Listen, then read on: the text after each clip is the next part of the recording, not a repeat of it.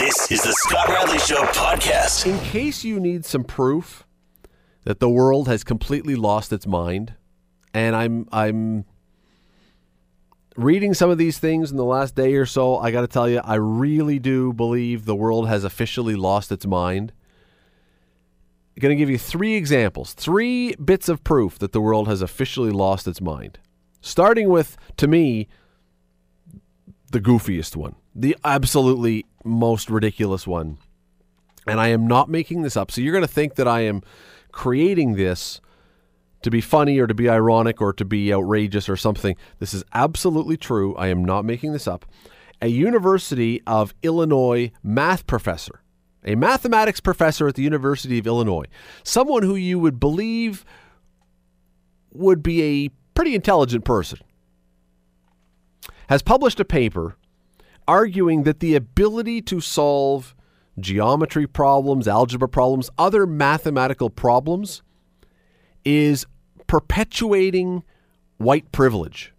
If you can do math, that is your white privilege that is at play in this, and that somehow that's a bad thing. She wrote a piece called Building Support for Scholarly Practices in Mathematics Methods.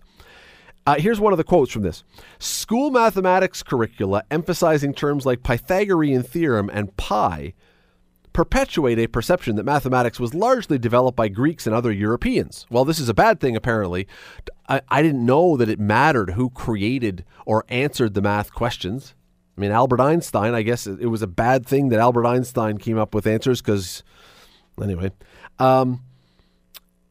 She goes on many levels, mathematics itself operates as whiteness. Who gets credit for doing and developing mathematics, who's capable in mathematics, and who is seen as part of the mathematical community is generally viewed as white. Well, I'm not sure about that, but do we really?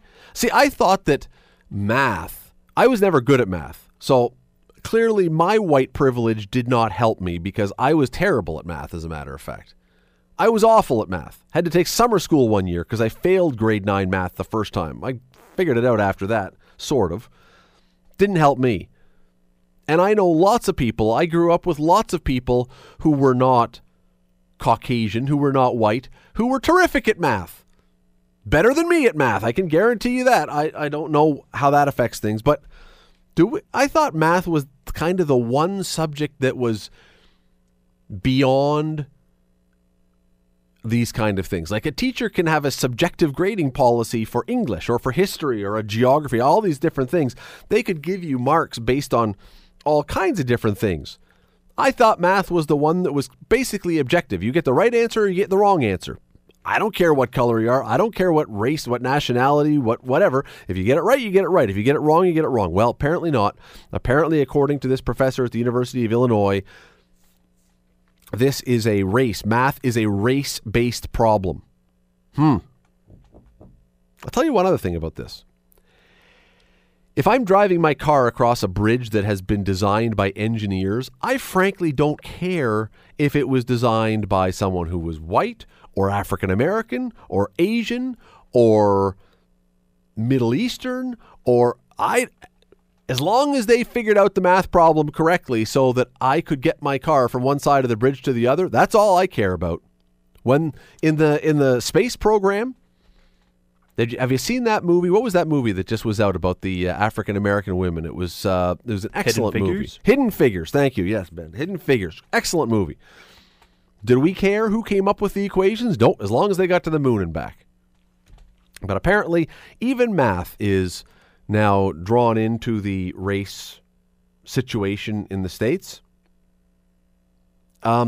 She adds, by the way, many people have experienced microaggressions from participating in math classrooms where people are judged by whether they can reason abstractly. So they've experienced microaggressions from participating in math classrooms where people are judged whether they can reason abstractly. I should probably be very concerned about this. I have probably been microaggressed without even knowing it. It's so micro that I didn't even realize that my inability to do abstract thinking in math formulae and math situations has probably caused me to be microaggressed against, and I should probably be much more upset about this.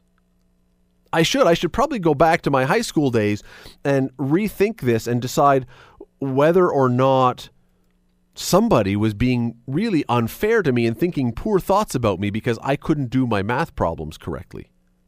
I'm very offended. In retrospect, I am now very offended. Whiteness or not, I am very offended that you have microaggressed me. Ben, were you ever microaggressed against because of your math abilities or inabilities? Occasionally, yeah. You had someone give you the stink eye because you could not solve pi to the 37th number. Actually, I started to memorize it to that point when I got a little too angry one time. I said, nope, I'm going to memorize as much as I can.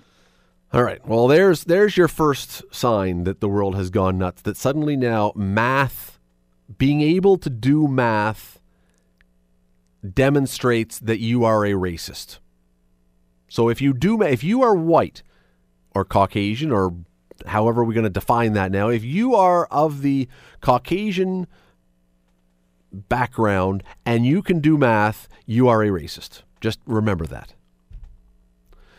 Next on the list of proof that the world has completely lost its mind, coming from our own Hamilton Spectator. Lovely story today in the paper by John Wells. Lovely story about Esther the Wonder Pig. Did you see this story today? No. So north of Hamilton, there is a pig, and it's a long story, but this pig was adopted as a piglet, which I guess that part goes without saying because no people have pigs. So they have to adopt it. There's really no other biological way to have a pig. Anyway, they've adopted this pig, and it was supposed to be a runt, I guess, and it has grown up now, and it's a gigantic pig, and it has its own Facebook page, and it's some kind of online celebrity, as pigs can be. But this pig is, well, it's got some health problems now. It had a seizure of some kind, and they're not really sure what's wrong with it. So here's what's going on now. There are all kinds of people, wanting to change the rules for whether you can transport a pig back and forth across the border to go down to the States to get health treatment.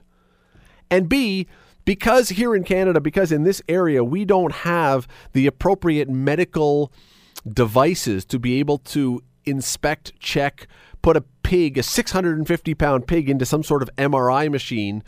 People want to raise $1.6 million to be able to buy a pig-friendly MRI device. To be able to scan this pig and to diagnose what's wrong. I'll tell you what's wrong, spending $1.6 million on an MRI machine for a pig. I mean, I love pets. I have 3 in the house. One of them is in my daughter's room. It's a bird. I never see it really, but we have 2 dogs running around the house. I love pets. Nobody needs to be MRIing a pig. I don't care if Charlotte, or Wilbur, I guess, from Charlotte's Web was on his last legs. We don't need a $1.6 million MRI machine for Wilbur. At the risk of sounding cold and callous, 650 pounds is a lot of delicious, delicious bacon. 1.6 million barbecue? Ooh, 650-pound barbecue. I'm sorry, Esther. I'm sure you're a lovely pig with a delightful personality and a sunny disposition that lights up every room you walk into. But $1.6 million to check your health, I'm sorry. Maybe people are going to say I'm cold. Maybe people are going to say I'm uncaring. It's a pig. It's a pig. Third on our list of proof that the world has gone completely nuts. And by the way, if you wish to call in, I'd happily discuss with you the relative merits of spending $1.6 million to diagnose the health concerns of a pig. If you want to call in, if you want to have that discussion, I'd be happy to. 905-645-3221 or star 9900. If you think that you can defend $1.6 million to save the life of a pig, I would be happy to have you on the show, just if you want to. But number 3 on the list of proof this week that the world has gone completely off its rocker. A couple days ago, Canada's national women's hockey team, the team that will eventually play in the Olympics in a few months for us, Laura Fortino from Hamilton is on that team. Renata Fast from Burlington is trying out for that team. Sarah Nurse from Hamilton is there at camp and is in the final. She will be hopefully making that team. Anyway, a couple days ago, they had their first pre-tournament game, first of 6, against the United States in Quebec City, or a suburb of Quebec City. And Canada lost. They lost 5-2. But it's accounted for nothing. It's a pre-tournament game. It's a warm-up. It's to get used to playing with each other. It's to get familiar with each other. It's to work up towards something. Canada's coach at the end of the game, after a 5-2 loss, this was not 19-0 or something. At the end of a 5-2 loss, Canada's coach spoke to the media and described it, and this is an exact quote, this is a direct quote, she described it as, quote, an embarrassment to our country. It was an embarrassment to our country that our women in an exhibition game lost. A reasonably close game. May not have played their best, but lost a reasonably close game to a very good opponent. That's an embarrassment to our country, she said. Really? Really? I mean, look, we want our Canadian women to do well at the Olympics. I think we have grown to expect our Canadian women to do well at the Olympics. We have 2, maybe 3 local women who will be playing on that team. We will be cheering for them. We'll be rooting for them to do well at the Olympics. But really, have we reached a point now in this country with hockey where if you lose a pre-tournament game, it's an embarrassment to our country? Holy cow. Imagine the humiliation this country will face if we ever lose a game in the actual Olympics. I mean, shut down the borders. Just be done with hockey. We'll just have to shut the whole program down because, I mean, if this is embarrassing to our country, imagine what a real loss will be. We won't even be able to take it.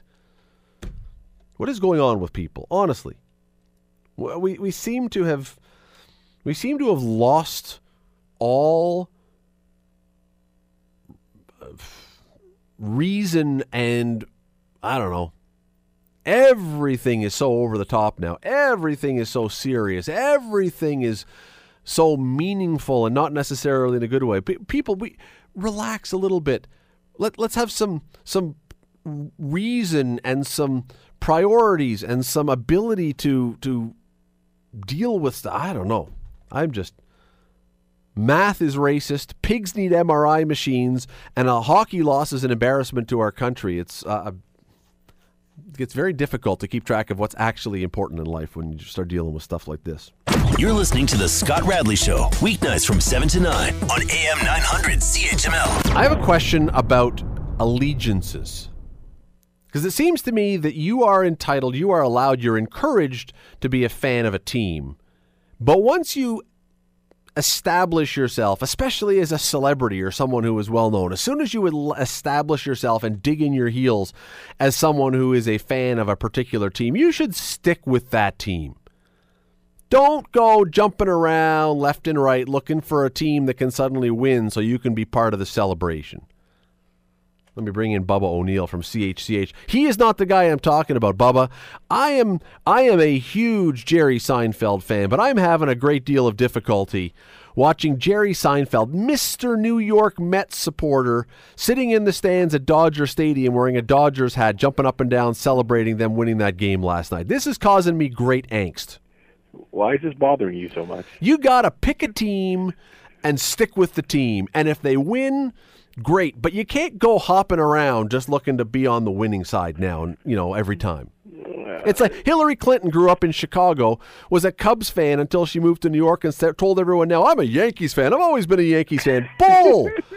No, you haven't. You're a team hopper. There's nothing worse than a team hopper. Yeah, but what makes you think that he was a Mets fan? I'm talking about Seinfeld. What makes you think he was a Mets fan to start with in the first place? Because, you mean like at the beginning of time? Because he's always worn the Mets hat, and he's always been at the Mets games. He's a season ticket holder.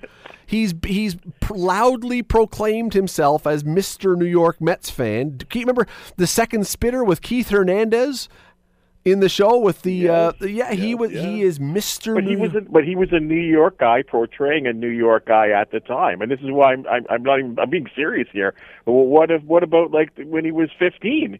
He could have been a Chicago Cubs fan. Well, maybe he was, but maybe this is his third favorite team now. Once you have set your flag in the turf to say this is my team, stick with your team.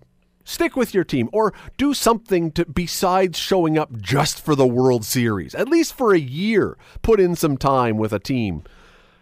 Come on. Hold on, but wait. And this is, I mean, you only get this in some leagues. And I wouldn't really say you can't do this in hockey, like Western Conference, Eastern Conference. But just because baseball is so unique with two different styles of games, can you not have a favorite National League team and a favorite American League team? Yeah, but the Mets are in the National League and the Dodgers are too. I'm just saying. I'm not talking about Jerry. I'm done with Jerry. No, I'm saying overall. Yes, I would say yes. I could say you could have a favorite English Premier League team and a favorite Bundesliga team and a favorite Spanish League team in soccer, whatever. I just watch these celebrities do this stuff. Pick a team, cheer for a team. Drake is another one. Drake is the guy, I'm Mr. Toronto Raptor. And then when the Cleveland Cavaliers or the Golden State Warriors walk into town, he's all Mr. I'm buddies with all the guys on those teams. Pick a team. Well, he is buddies with those guys. Pick a team, Bubba. Pick a team and stick with that team. This is outrageous that guys do this just to get their face on TV showing, hey, look, Jerry Seinfeld supports a winner. And I love Jerry Seinfeld. Stick with the Mets, and then in 75 years when they win something again, it'll be a big celebration. That was like, what's his name? I forgot his name. Bill Murray. The big Boston Red Sox fan. Oh, you mean Matt Damon and those guys? Or Matt Damon, his buddy.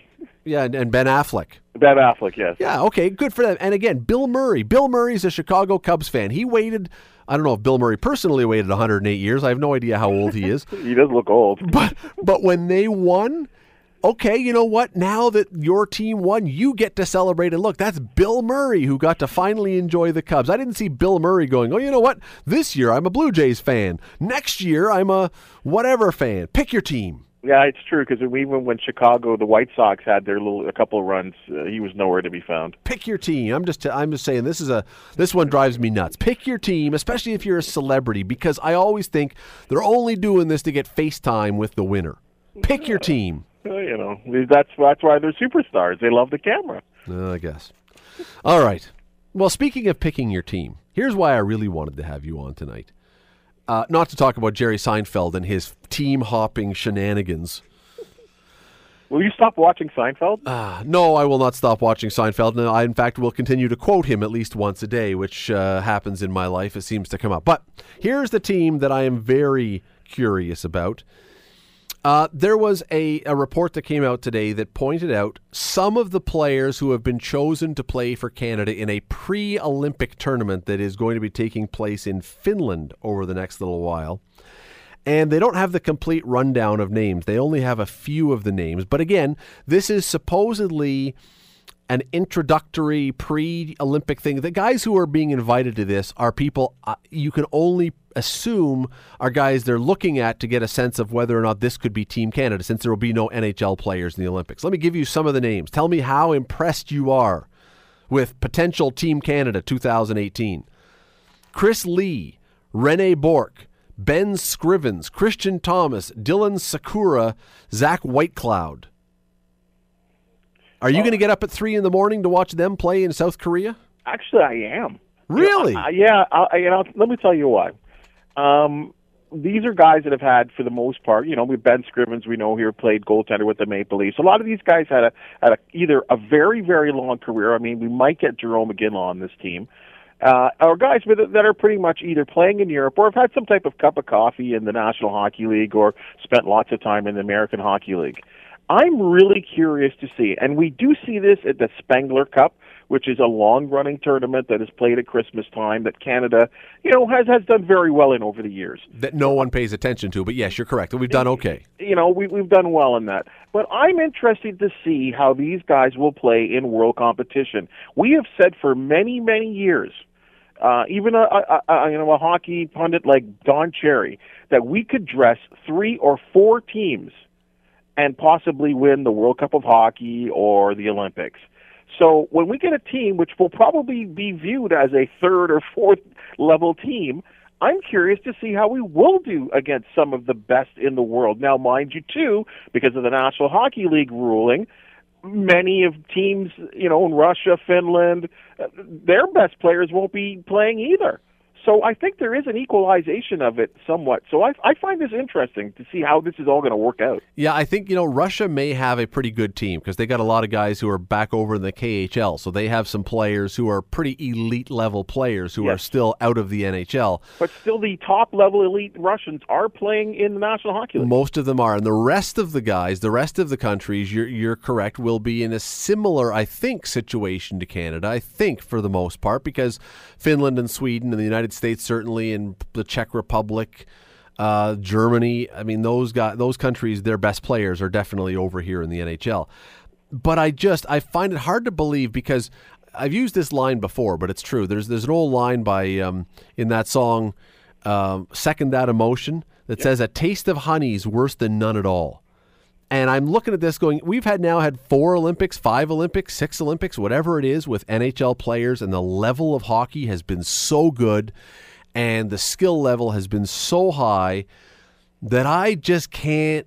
I'm going to have a hard time. I'm going to be honest. I'm going to have a hard time getting really geeked up to watch Chris Lee and Zach Whitecloud out there skating around representing Canada. They may do a terrific job. That to me is going to be hard. You just said the key word there, Scott, representing Canada. And I think that's where it's important for us to back these guys, because these are the guys that are truly, truly, truly. I'm not saying that some of, Sidney Crosby or Alex Ovechkin and, guys that have actually been vocal, Austin Matthews has been vocal that he wanted to represent his country. But those guys are getting the big paycheck. These are the guys that are not getting a big paycheck, and they will have an unbelievable pride about wearing the Maple Leaf sweater.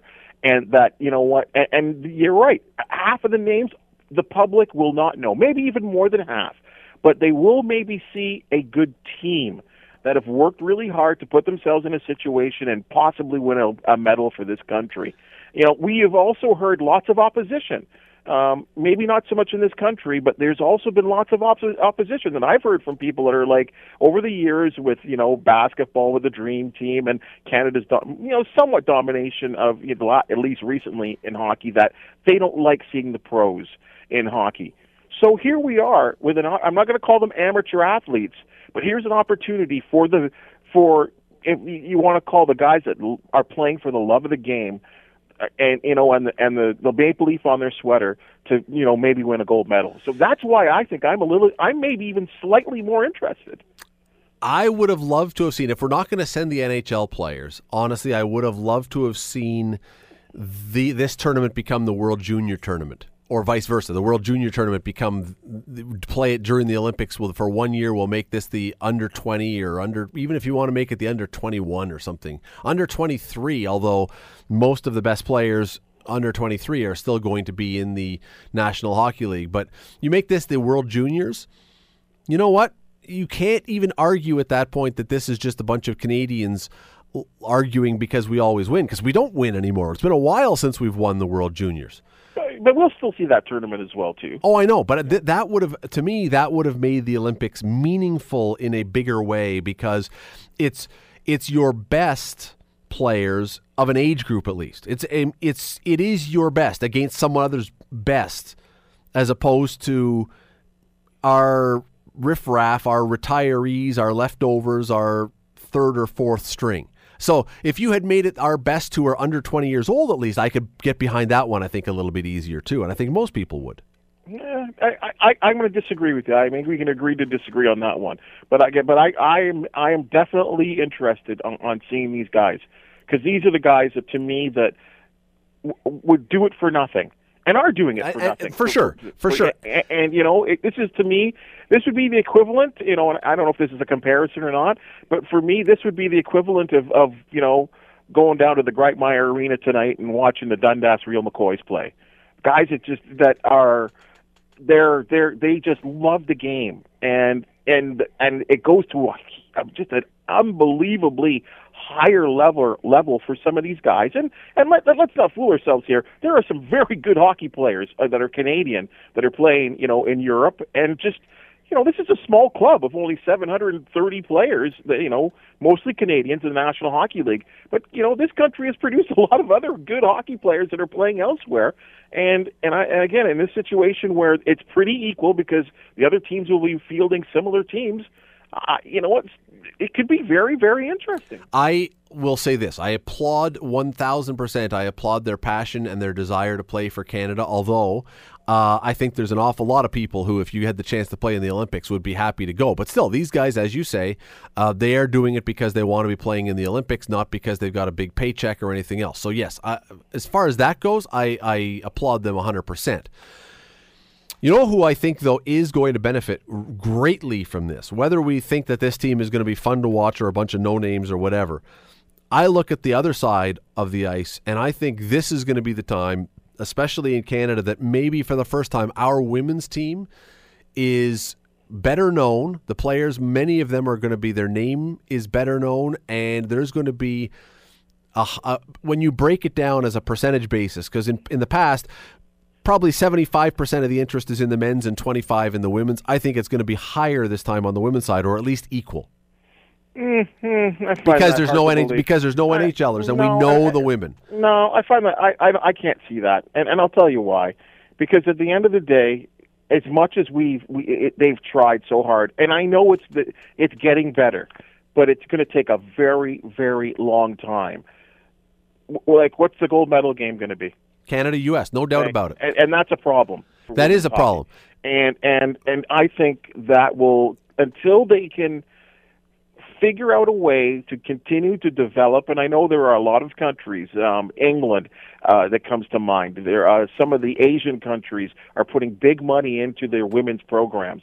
But until, maybe 2 or 3 Olympics from now, when some of these teams can have more than 2 or 3 really superior players, then to me that still becomes a call me when the final begins. Yeah, listen, they are getting better, but it is still a 2-team tournament by and large, although, as I say, because one of the things that makes people watch certain sports or care about certain sports is when you know something about the athlete. It is. I mean, if you know, there's a reason why the UFC has had the reality show for in the UFC house for a while, and that's, you get to know something about these people, you get to then possibly care a little bit, you have a little bit of a connection to them. I think the fact that we know the Canadian women, many of them, it's going to go a long way, because we don't know the Canadian men, and I really think it's going to help as far as the interest goes. You're 100% right. No one is going to argue. If it's anybody but Canada and the States in the final, it would be a shock. No question, it's a two-team tournament. But, man, I think they can really benefit from this. See, but this is where I don't see I can't see the benefit, because I believe most of the public won't watch. Like, no one's going to watch a lot of the the preliminary games. Again, their interest will peak in the final, and that will be it. The rest of the way, I'm not quite sure, because of the sort of obvious nature that this tournament will have, because of the quality of the opponents that will be competing. I don't see people flocking to the television to see a women's game between Canada and Germany. I just don't see it. Whereas I think with this men's thing, there will be a curiosity. And I will also say this: it is also up to the responsibility of the broadcast partners, which I believe are CBC and TSN, to teach us about some of these men's players. Again, there are many there's probably some really interesting stories about some of these players that we don't know about that might make us more interested in some of these players. Remember that show? Was it on CBC or CTV or wherever it was, TSN, a few years ago, Making the Cut? Remember that show? Yes. Where it was basically American Idol for hockey. You had a whole bunch of guys show up, and they tried out, and they got whittled down, and eventually each Canadian team, and there were 6 at the time, took one of these guys. Now, I don't believe any of them played a game in the NHL. One of them won an Allen Cup for the Dundas Real McCoys, Mike Mole, the goalie. He was one of the winners. See, there's a way There's what they should be doing. Hockey Canada right now should be restarting, making the cut, and one guy who wins gets to play on the Olympic team. There's how you get interest in this men's team and how you get the Olympics going. Sure. I'll try out. I would try out. It's worked for the UFC. Well, hey, I would try out. I'd be the first cut, but I would try out. Everybody would try out. Wait, I might get to go to the Olympics? And I think, the level of interest then in building that show to get one guy that's going to pop out the other end and be able to walk into the stadium in South Korea as part of the Olympics, man, you and I just stumbled on something here. We should trademark this and do it ourselves. We'd make a fortune. I think there would be definitely interested. I mean, first of all, anything hockey in this country, there's an attraction to. And if you could put together some type of show like this, that would, pit others against each other, I think that would be fun to watch. Oh man, I'm calling Hockey Canada as soon as we get off the phone today. You can tweet them. Dear Hockey Canada, I've got an idea. It'll only cost you $1 million of pay to me for my idea. Just put the bill on Sportsnet. They spent how much for the NHL? Yeah, well, it's like billions of dollars. Well, they didn't even notice $1 million that's gone missing. Bubba O'Neil from CHCH. You can watch him tonight at 11 o'clock. Always appreciate it, sir. Thanks for doing this. Always fun, Scott. You know what? That would be a great idea.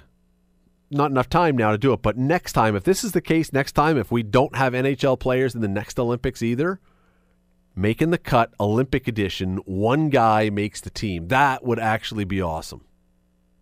By the way, Canada's women and the U.S. women are actually playing as we speak right now. They have a game going on, a pre-tournament game in Boston. Canada is up 1-0, so this is looking like it will not be an embarrassment to our country, at least not as it stands right now. We'll let you know how this game goes for those who are interested. Some are going to be so interested in the women's hockey now because they're not interested at all in the men. And Bubba's probably right. I'm sure Bubba's right. There will be others who will still say, I don't care. I'll watch any men's hockey. Don't care who's on the team. I'll watch them. You're listening to The Scott Radley Show, weeknights from 7 to 9 on AM 900 CHML. The JFK assassination is one of the 2 or 3 granddaddies of the conspiracy world. But there are others. It's far from the only conspiracy that's out there. It's far from the only grand conspiracy that people play around with. You know that go online, you can see tons of stuff that would argue that 9/11 was an inside job. Thank you. That's good. Yeah, there will be people who believe the moon landing was staged. Some people believe, this fits in perfectly with that, some people believe there are alien corpses still in cool vats of something at Area 51, or that the Holocaust never happened. On and on and on and it goes. Some believe Osama bin Laden was never killed. So the question I had as I was listening last night and as we were talking is, why are so many people, seemingly, willing to suspend their disbelief, willing to overlook some things, or willing to jump in with both feet and buy into these theories? Well, Dr. Mark Busser is a political science prof at McMaster University. He teaches a course, or courses, on fake news and conspiracies. He joins me now. Dr. Busser, thanks for doing this tonight. Really appreciate it. No problem. Thanks for having me. We are, I expect you would probably agree, we are now in the next few days and weeks going to be hearing a lot about JFK again because of these documents that are coming out.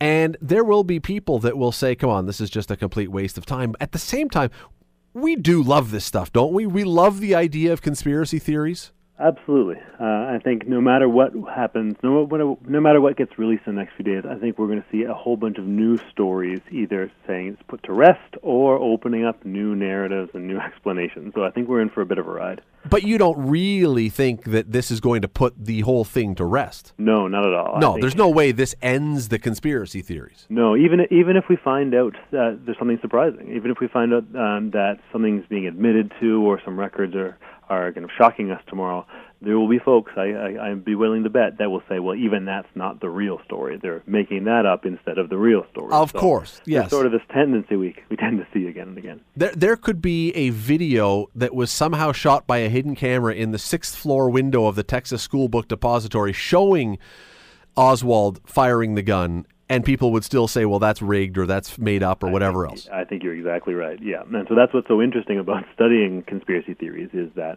they're sort of bulletproof. They're sort of counter-evidence proof. So why? First of all, why are there so many of them? Well, I think one of the big reasons, as someone who studies this stuff and as a social scientist, I think one of the reasons is that we sort of have a hard time as human beings and human minds wrapping our heads around the idea that major events can be caused by complicated social forces, right? We don't want to tell ourselves that celebrities who we love can be killed or that major events can happen just by circumstance because of one kind of lone person, or that major shifts in how our society works happen because of sort of the small collective consequences of many people's little choices and actions. We want to think there's a villain, and we want to think there's an agent or someone making decisions on purpose to make things happen, especially when we don't like what's happening. So if something enormous, or at least enormously impactful, takes place, the idea that a Lee Harvey Oswald, a guy who was a nobody, could cause that by himself doesn't seem to make a lot of sense to us. Right. Or something like Princess Diana's death. Sure. When she's so beloved that she holds a special place, sort of a celebrity, yeah, but even kind of beyond that, sort of in the pantheon of super celebrities, the idea that something as mundane as a car crash or drunk driving could kill her is just inconceivable to a lot of people. And so I think we look sometimes for stories, we look for villains, and I think it's sort of a little bit how we're wired. There's some arguments that way about kind of evolution in the human brain and looking for patterns even when they might not be there, because maybe, there's an argument I keep hearing that if in the wild our ancestors kind of ran away because they heard rustle in the bushes and thought it might be a predator, if they were wrong, no loss. If they were right, they just saved their skin. And so there's some arguments that maybe this is sort of a thing that we have an inclination to do if we don't let our better angels take us over. I actually forgot about the Princess Diana one. So yeah, that's another great one. And there was just a whole series, because of course the anniversary of her death was on, and there's just a whole series of documentaries and stuff about that one and how, the paparazzi or whoever was behind it. So does this mean, though, that we are, with what you described, does this mean that we are then naturally distrusting as people? I'm not so pessimistic to think that we're stuck, whatever our nature has in store for us, that's where we end. But I do think that if we're not more careful, if we just sort of if we don't watch ourselves, we can tend towards that way. But we tend towards a lot of things we can sort of rise above. And so what I'm interested in is talking with students and with kind of people in the public about how do we ask critical questions about conspiracies. And we should. The powerful, promising thing about conspiracy theories is that they remind us to ask tough questions of elected officials, of professors like me, and to make sure we're turning on our skeptical thinking caps, right? And that's a healthy and good thing in a democratic society. But that's also creating some of the conspiracies, right? Because if we are skeptical, we will then not necessarily trust those in power, and therefore, if those in power tell us something, we are skeptical of the official version, which creates the conspiracy theory. You've nailed it. And so I think that's the trick for us, even as a society, but for academics like me too, to figure out how do we get people to a healthy skepticism where we question the powerful, we ask critical questions of our textbooks, and we make sure we're turning on our brain so that we don't become gullible, but we also don't want to become cynical, where we throw out perfectly good arguments and perfectly good evidence just because we've learned to be distrusting. But to go to your first point, though, it is healthy. Even if someone says to you, the sky is blue, it's not unhealthy to look at the sky and use your own judgment and use your common sense to determine whether or not they're telling you the truth. Right. My 3-year-old son tonight was admiring the beautiful red sunset and talking about why the sky was red tonight. So, we have complicated answers to sometimes simple questions. So I think the real trick, though, is figuring out how do we make sure that in being skeptical, we don't actually slip into a new set of beliefs that we're just going to hold to no matter what evidence is presented. And that's where some people have concerns about conspiracy theories, that while they're promising because they remind us to be skeptical, that sometimes they steer too far into cynicism, where people have decided what their story is and that they're going to stick to it no matter what new evidence comes. And we'd like to see people constantly being open to new evidence and to the fact that they might get surprised. Was there a time when if you either suggested or said you agreed with a conspiracy theory, that you would have been labeled basically a nut? I think that's too often the way that the term gets used, and it gets thrown around a lot in order to marginalize or discredit people, right? To say, those voices aren't worth listening to; those are conspiracy theorists. And I think that's why what we're trying to do in kind of the world of universities and researchers is take another look at conspiracy theories and recognize that too often we treat this in a dismissive way without recognizing that it's not just people on the fringes or people kind of who have locked themselves in their basements who are doing conspiracy theorizing. Sometimes it's powerful governments and it's press secretaries of powerful prime ministers and presidents who are using kind of fear of these other people or fear of those people in order to sort of hide the truth and or steer the conversation in the direction they want to go. So looking at who does this sort of oversimplifying and this sort of kind of othering, as we like to call it.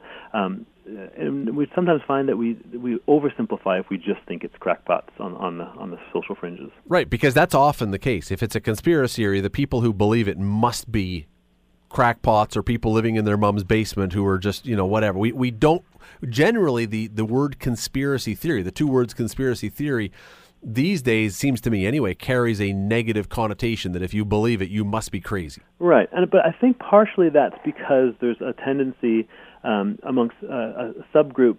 Conspiracy theories, I think, are healthy, and there's all kinds of different ones, right? Some of them are great, some of them are a little less well-founded, but they're mostly just topics and theories. But I think what a lot of people are sort of getting a little bit worried about is conspiracism, and that's a slightly different thing. What does that mean? Well, it's kind of when you start seeing everything as a conspiracy, or that you start any new bit of information, you build it into your story. So let's say if you find a news report comes out that disproves the conspiracy you believe in, you say, well, that reporter is on the take, right? That reporter must be part of the conspiracy. And so you build this kind of resistance to any new facts by just making the arguments and making your story bigger and bigger until it includes the United Nations and every government and every corporation. And the Illuminati is involved in everything, yeah. Exactly. And so following the path of looking into particular conspiracy theories with critical questions, I think is great, and it helps a lot of people learn about our world and learn about governments and how they work. But what gets dangerous is when you start to oversimplify and build this kind of other story that kind of is insular, right? So it protects itself against new evidence, and as someone who teaches, I love to get people thinking about new evidence and thinking about what we call disconfirming evidence to really take seriously the other side. What it seems to me is with most of these conspiracy theories, at least the ones that I can think of, the tricky part is there is some nugget of truth in where they start from. So there's something in the official narrative that doesn't quite fit or doesn't quite make sense, and therefore if that's not true, then the whole story must be untrue. Therefore, we have to now find what was the real story.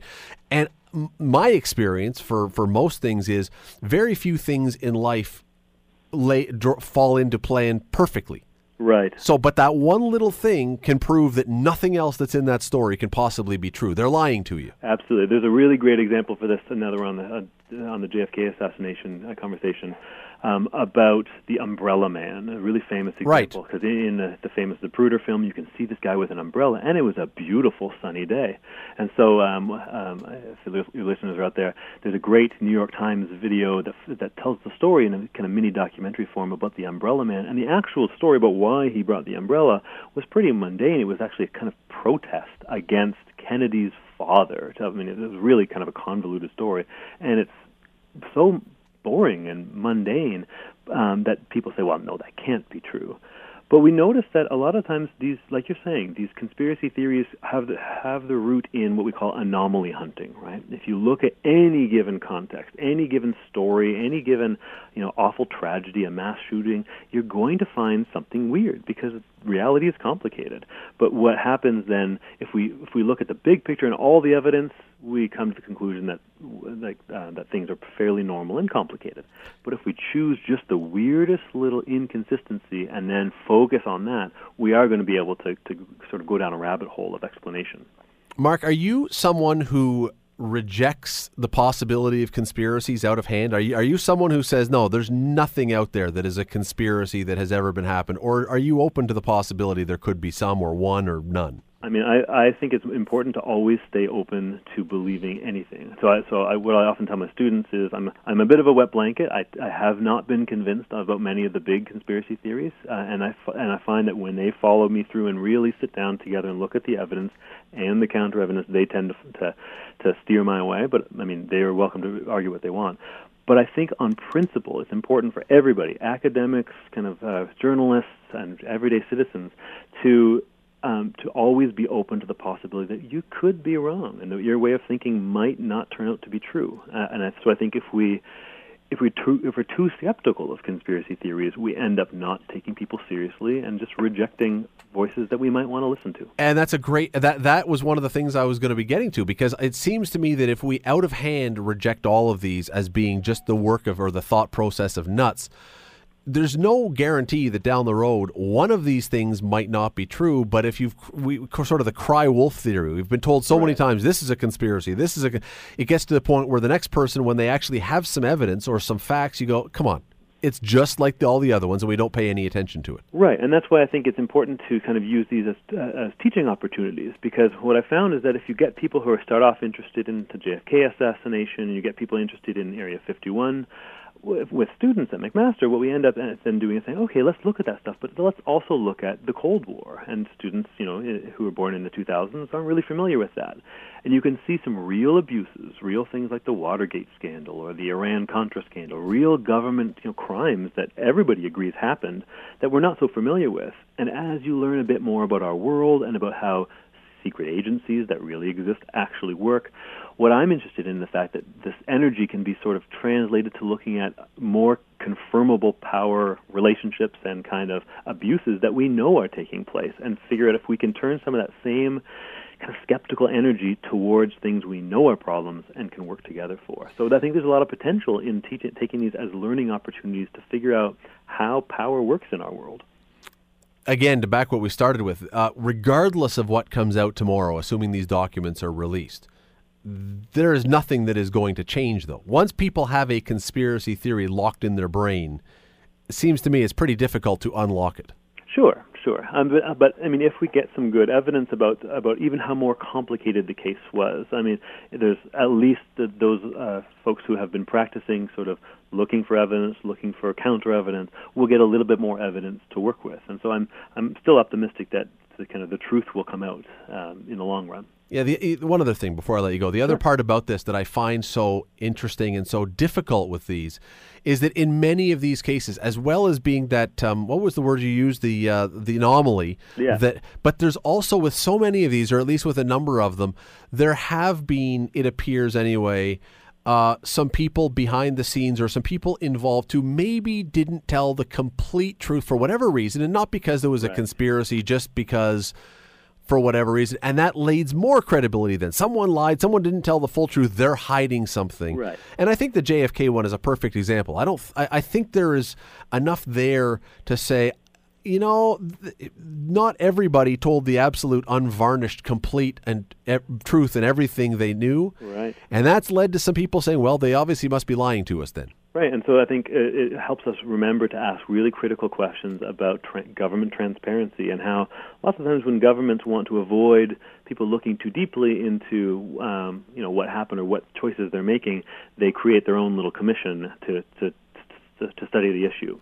And so this sort of reminds us to kind of make sure we're supporting investigative journalists and that we're asking critical questions along with activists who are challenging the people in power. Because sometimes we find that they lie, they forget, and even make mistakes, but we need to make sure we're keeping them on their toes by being concerned and active citizens. Dr. Mark Busser from McMaster University. By the way, who did kill Kennedy? Well, I think maybe we'll find out tomorrow. I appreciate the time today. Thanks for doing this. No problem. Thanks for having me. It's a wonderful topic because I think we all probably have at least one of these things that we, even if we don't buy in wholeheartedly, I think most people have at least one of these conspiracies that they wonder about at least. And you may be the one that says, Are there UFOs? Is there any evidence that there's life on another planet? Now, some people would say that's ridiculous. Other people go, no. I think we don't know, and maybe they are hiding something.